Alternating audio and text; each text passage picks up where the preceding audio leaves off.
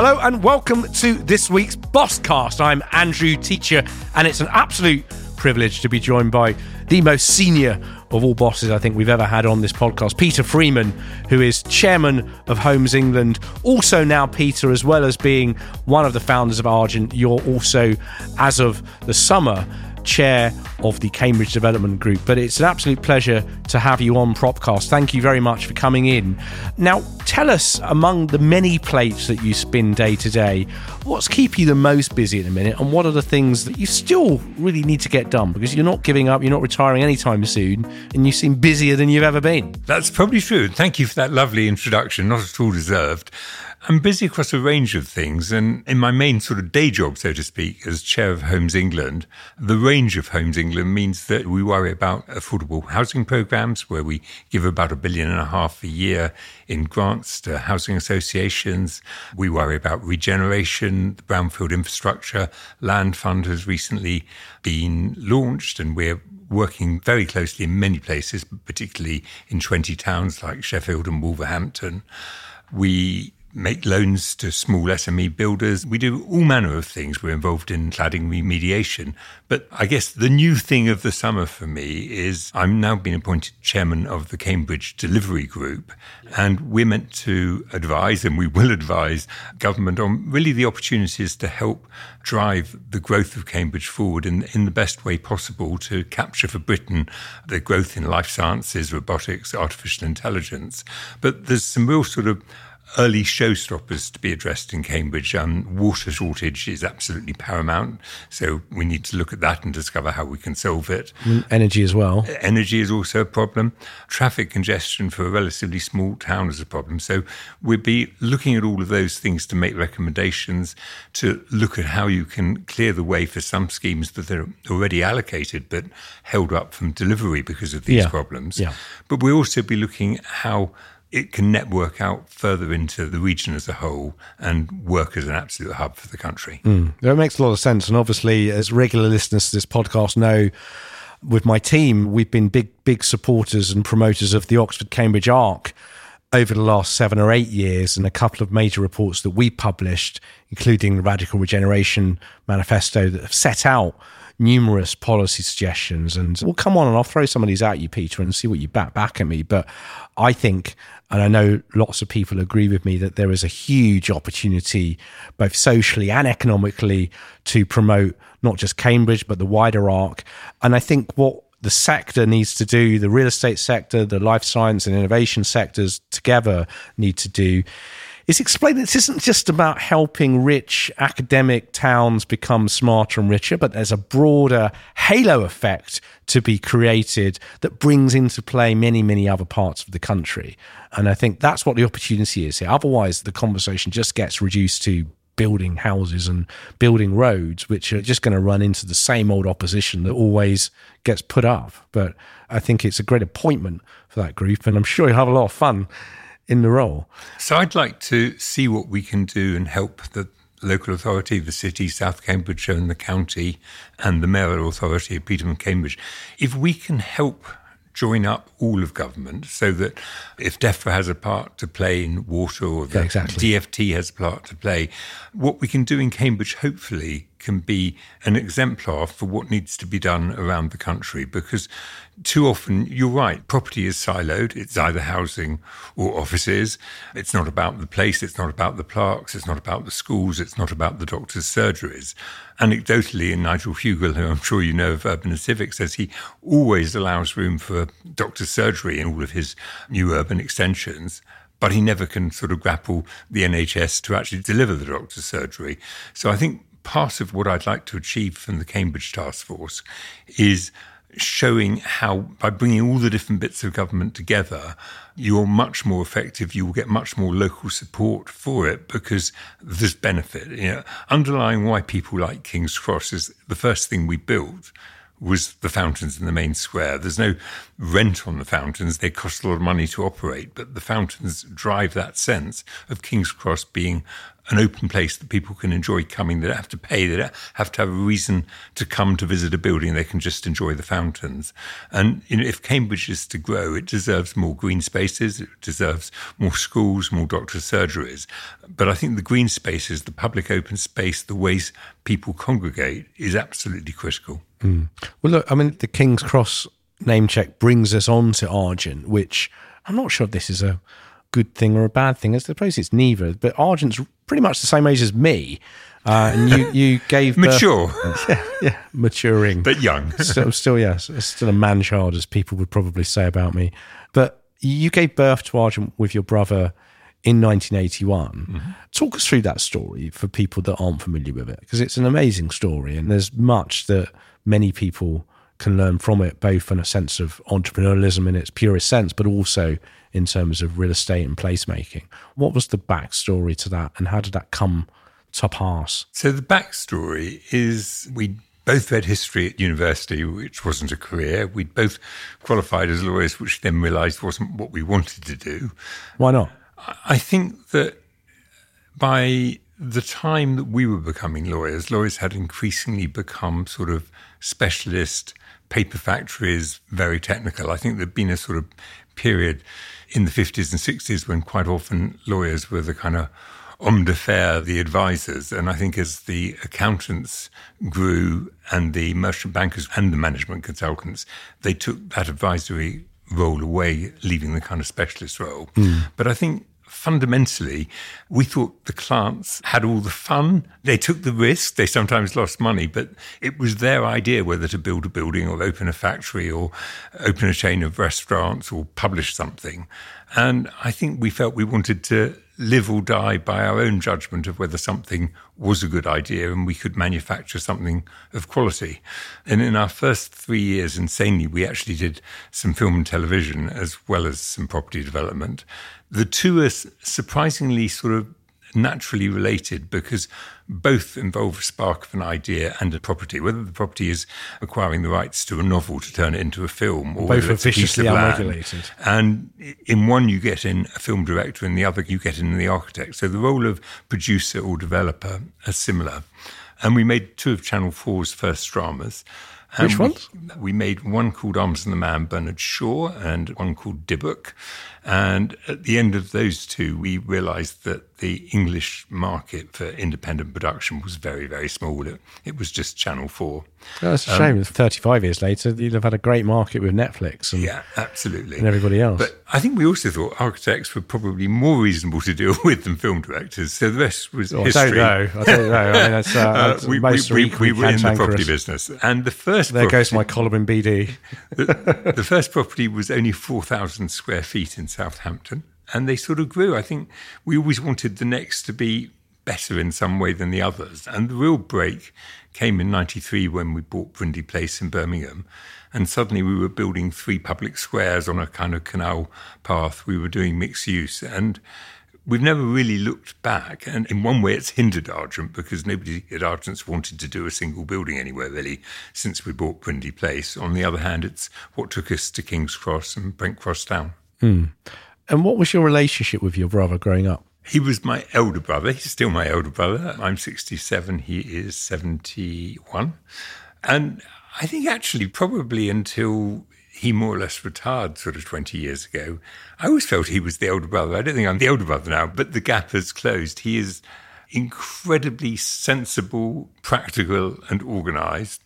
I was always ready to buy anything that moved and he was always ready to look at the reasons we shouldn't. And between the two, if we decided jointly to buy, it was normally a good idea. And in terms of your wider family, you've got quite a good number of kids and grandkids. And I hear from sources in the market, Peter, that you're getting the grandkids into construction through a treehouse or two. So I have 5 children, and the eldest one has 4 children with whom I'm currently co-designing and co-building a treehouse in Buckinghamshire. And what public amenities is it going to have? That's the big question. A fine view over the Chilterns until the walls go up. At the moment, there's really only a platform and railings to stop them falling out, so a very fine view. Presumably, there's not going to be big enough to incur too much for a 106 contribution.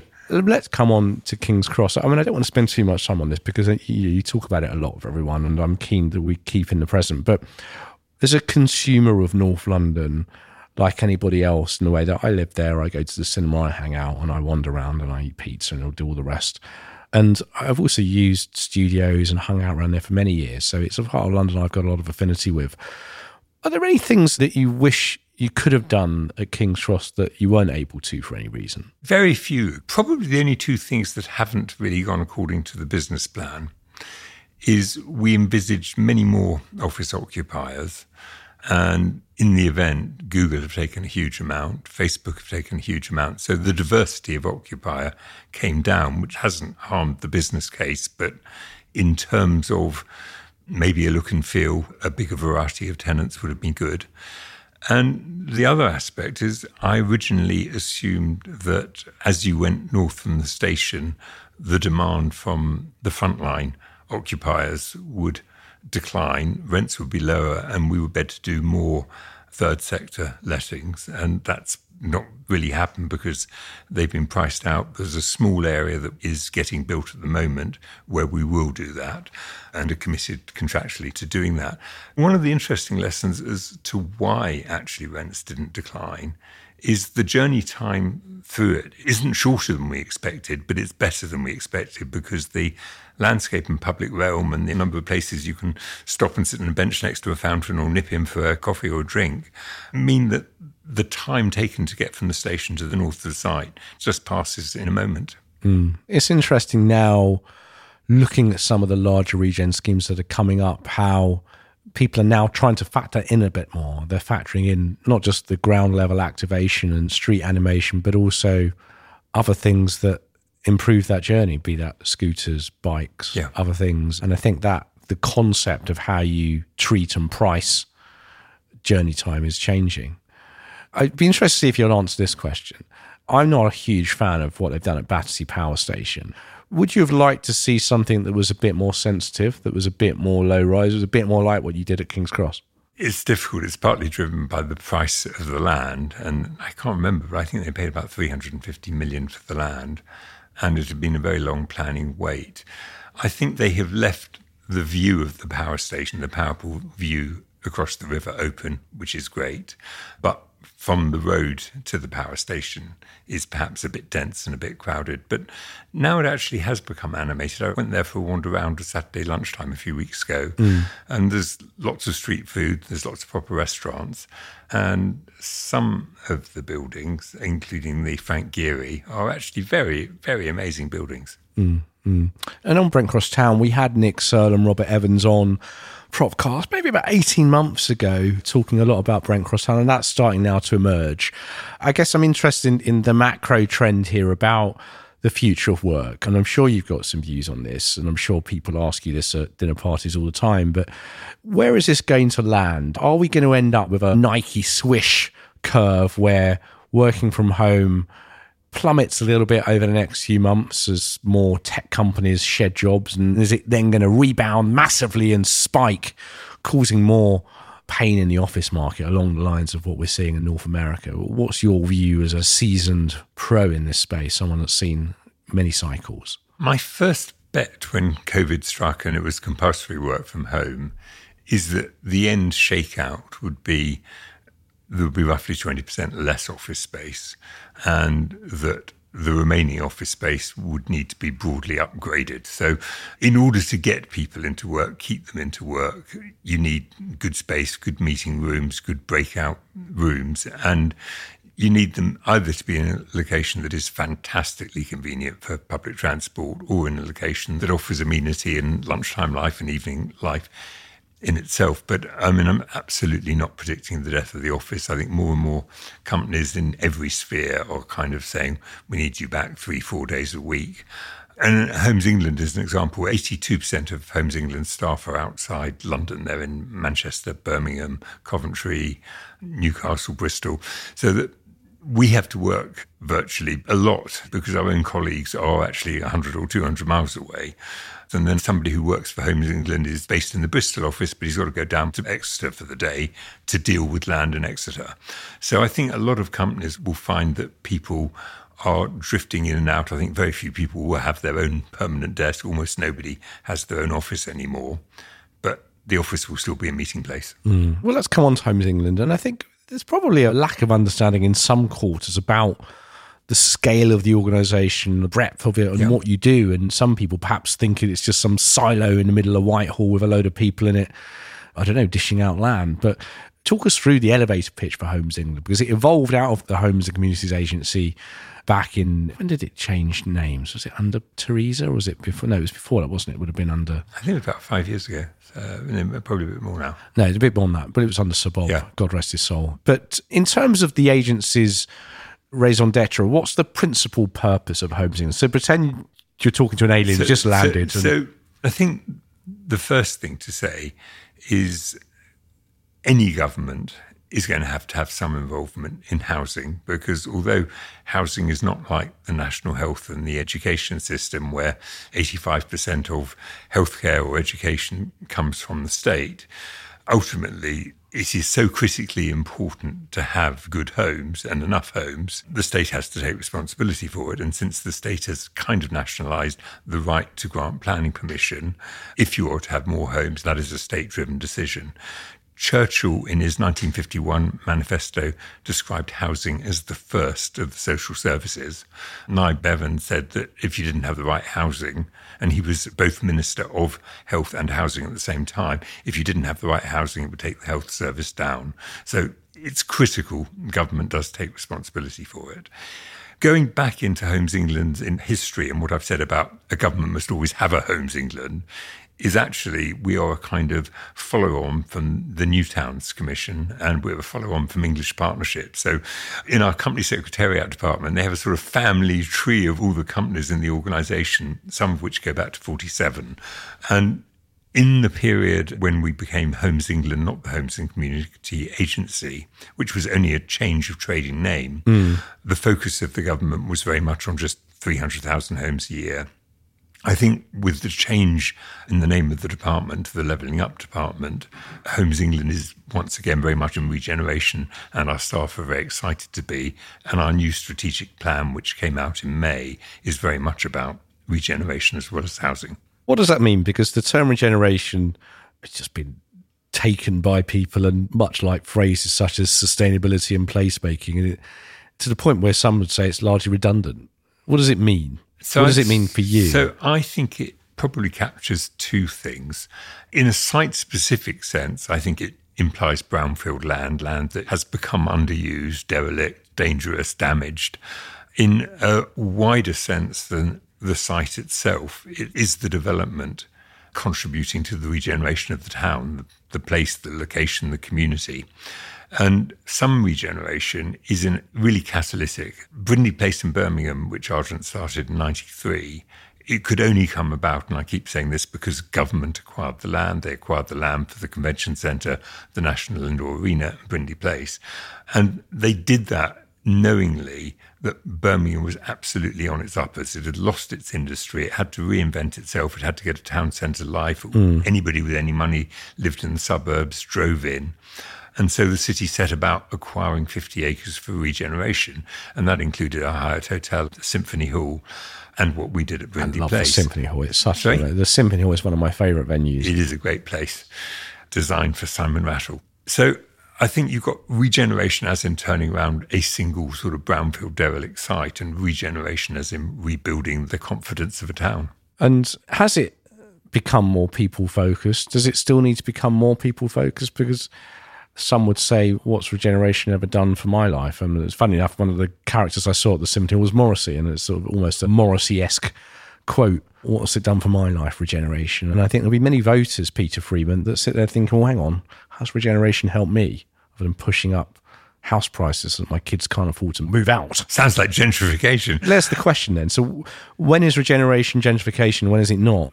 And is gentrification in itself a bad thing? We're assuming it's a bad thing. Interestingly, going back to what I was saying about scale, gentrification, by and large, is a kind of movement, building by building, of individual owners selling for a higher price to somebody who can afford to be there more. And, regeneration happened from Notting Hill Gate, in the Notting Hill Gate sort of rats 50 years ago, all the way up, a street every year. I think regeneration is about intervention, is about set pieces that act as catalysts and then may enable other people to do something more peaceful. So after we'd done Brindley Place, Broad Street, Birmingham, which had been awful, building by building, the owners kind of improved it. And within 5 or 10 years, Broad Street was all bustling. I mean, talking about regeneration, gentrification and all of the above, obviously now one of the prevailing narratives in the housing market isn't just the housing crisis that we've been hearing about for donkey's years, but a genuine rental crisis where a culmination of different moves, measures, some of them intentional policy changes, some of them less so, some of them not so much linked to policy, have culminated in a genuine crisis where there's a lack of stock, a lack of supply, rents have been rocketing up way above wage inflation, and that is just causing a real set of problems afflicting not just younger people, but also older people as well, older people that rent, that might not have a home that they own, like a lot of people.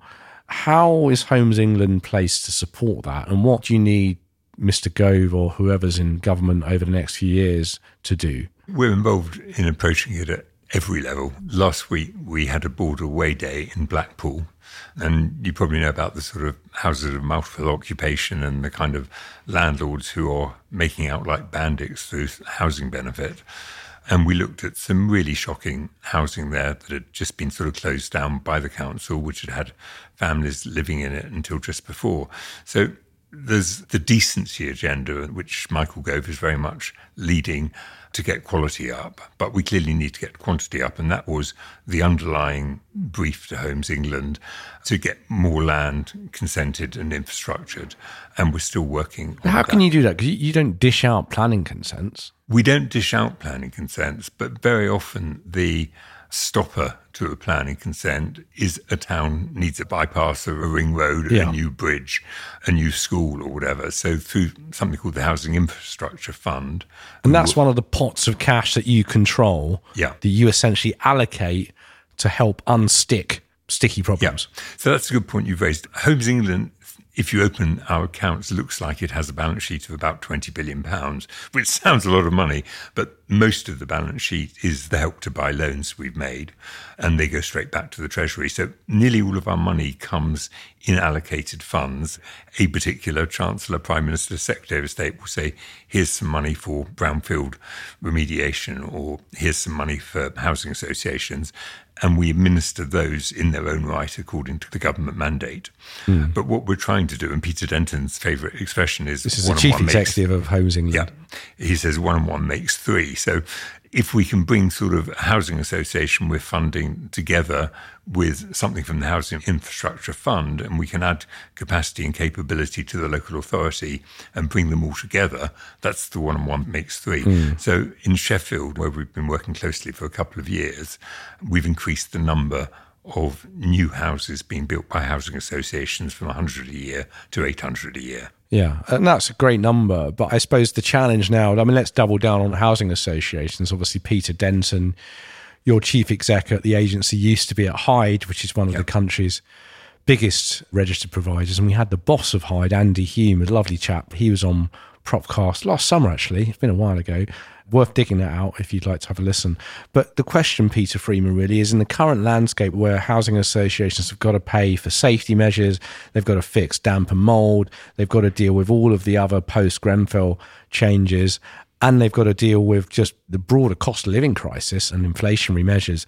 How are they going to do any kind of real development when they've got all these other capital costs staring them in the face? I mean, some of them can't be solvent, can they? I don't think any housing association has ever actually failed. I think partly they look after their own and they get bailed out, don't they? Like banks. Well, they get taken over by a bigger one, because I think they do regard themselves as a sector that has to have a strong borrowing capacity, and it's absolutely regarded as somehow or other we will save anything that gets into trouble. So that's the first comment. The second comment is the affordable housing programme.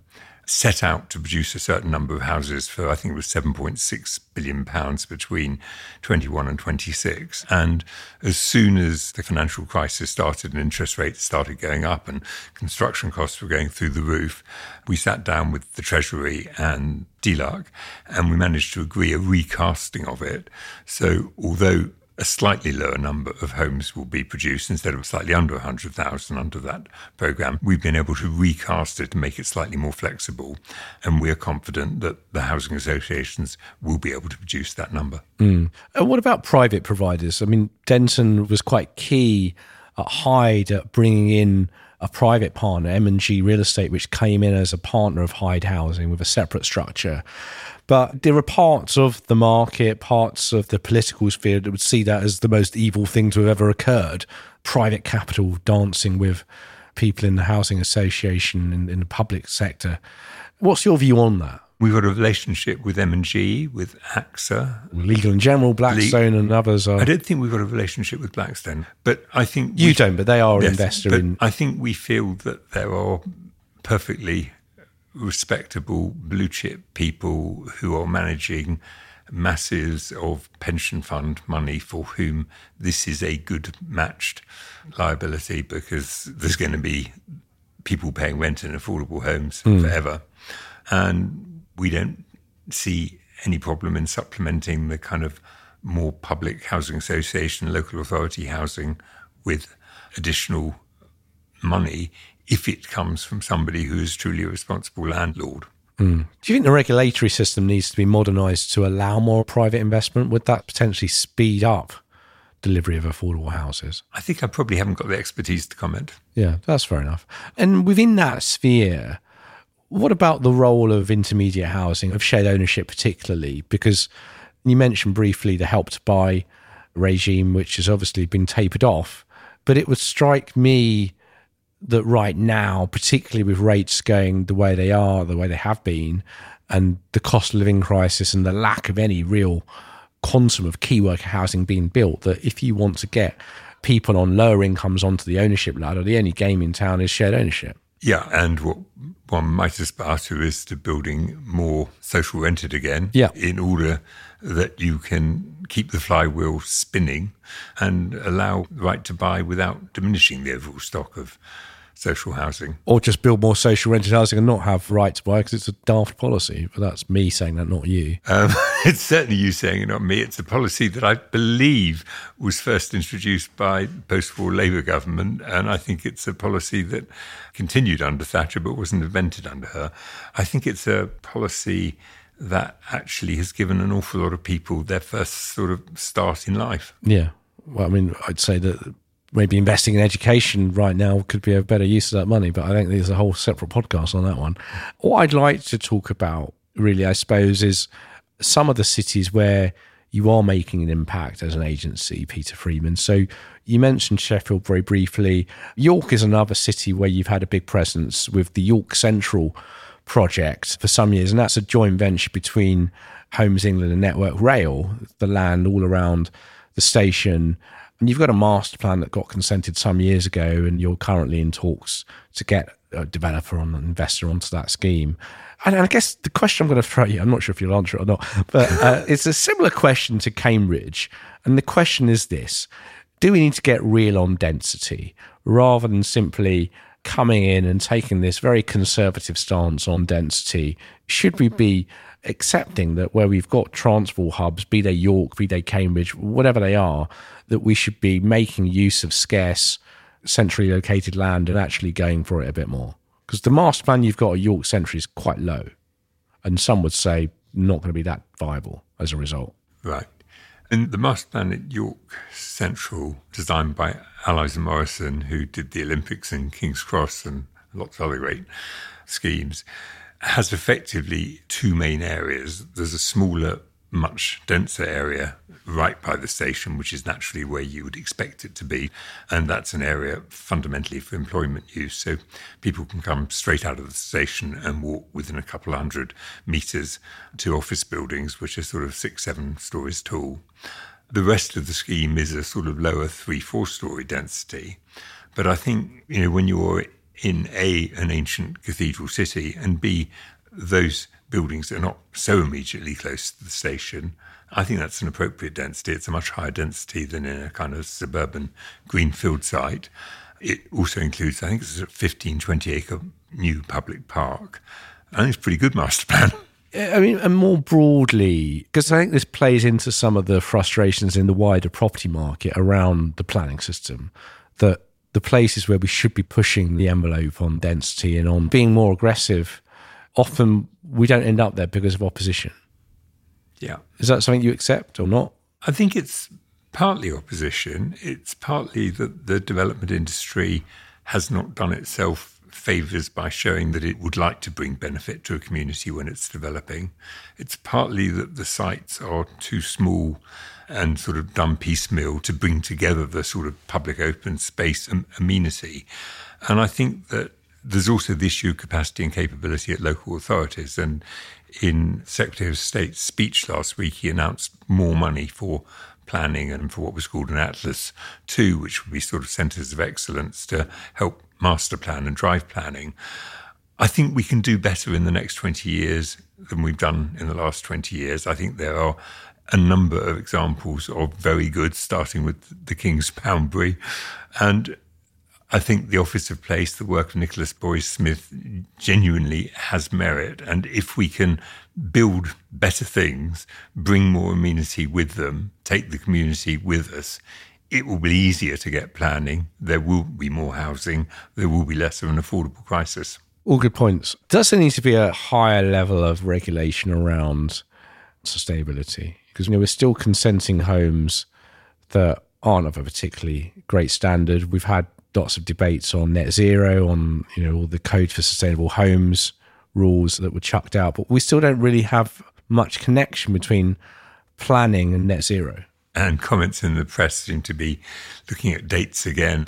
I think that we can design better from the beginning. At Homes England, we've set up a cross-cutting committee under Sadie Morgan, who's one of our non-executive directors, Sterling Prize-winning architect and chair of the design panel of the National Infrastructure Commission.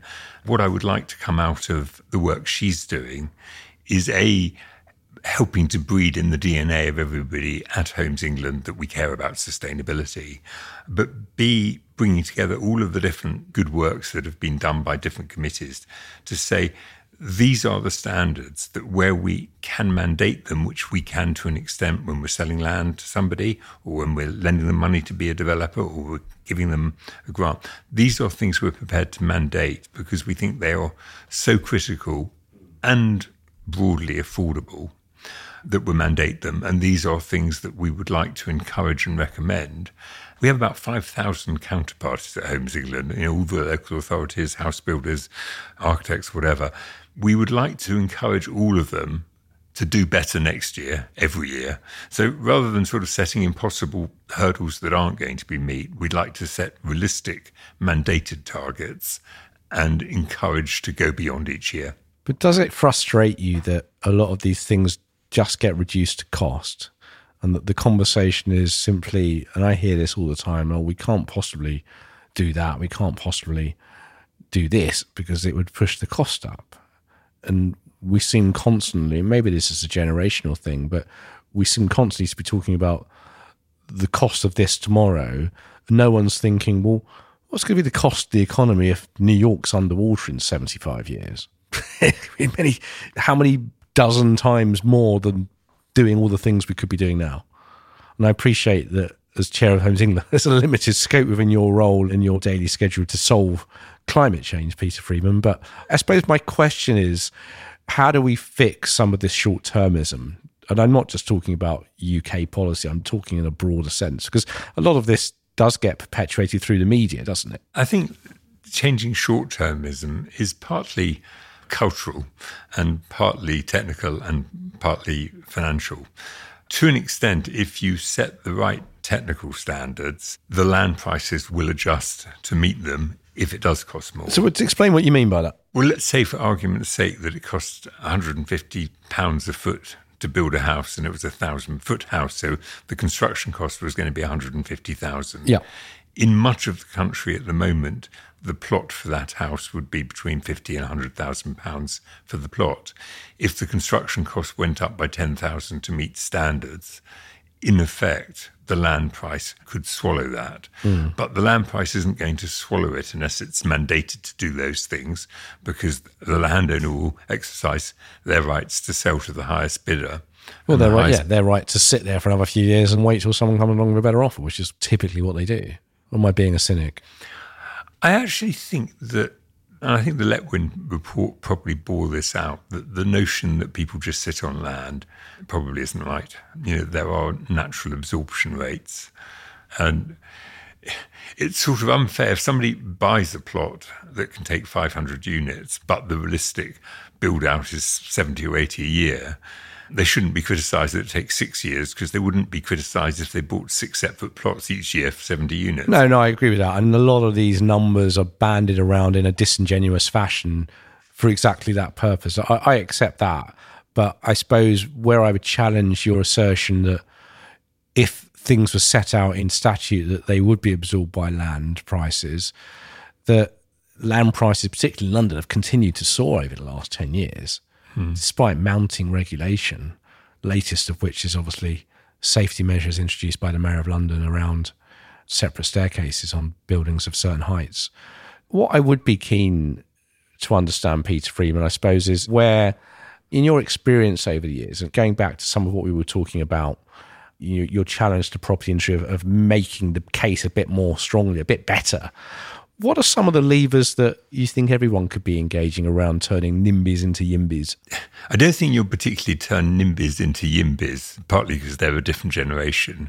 I think more could be done to activate YIMBYs to be politically active. My understanding is, particularly in California, YIMBYs have very successfully managed to get candidates elected.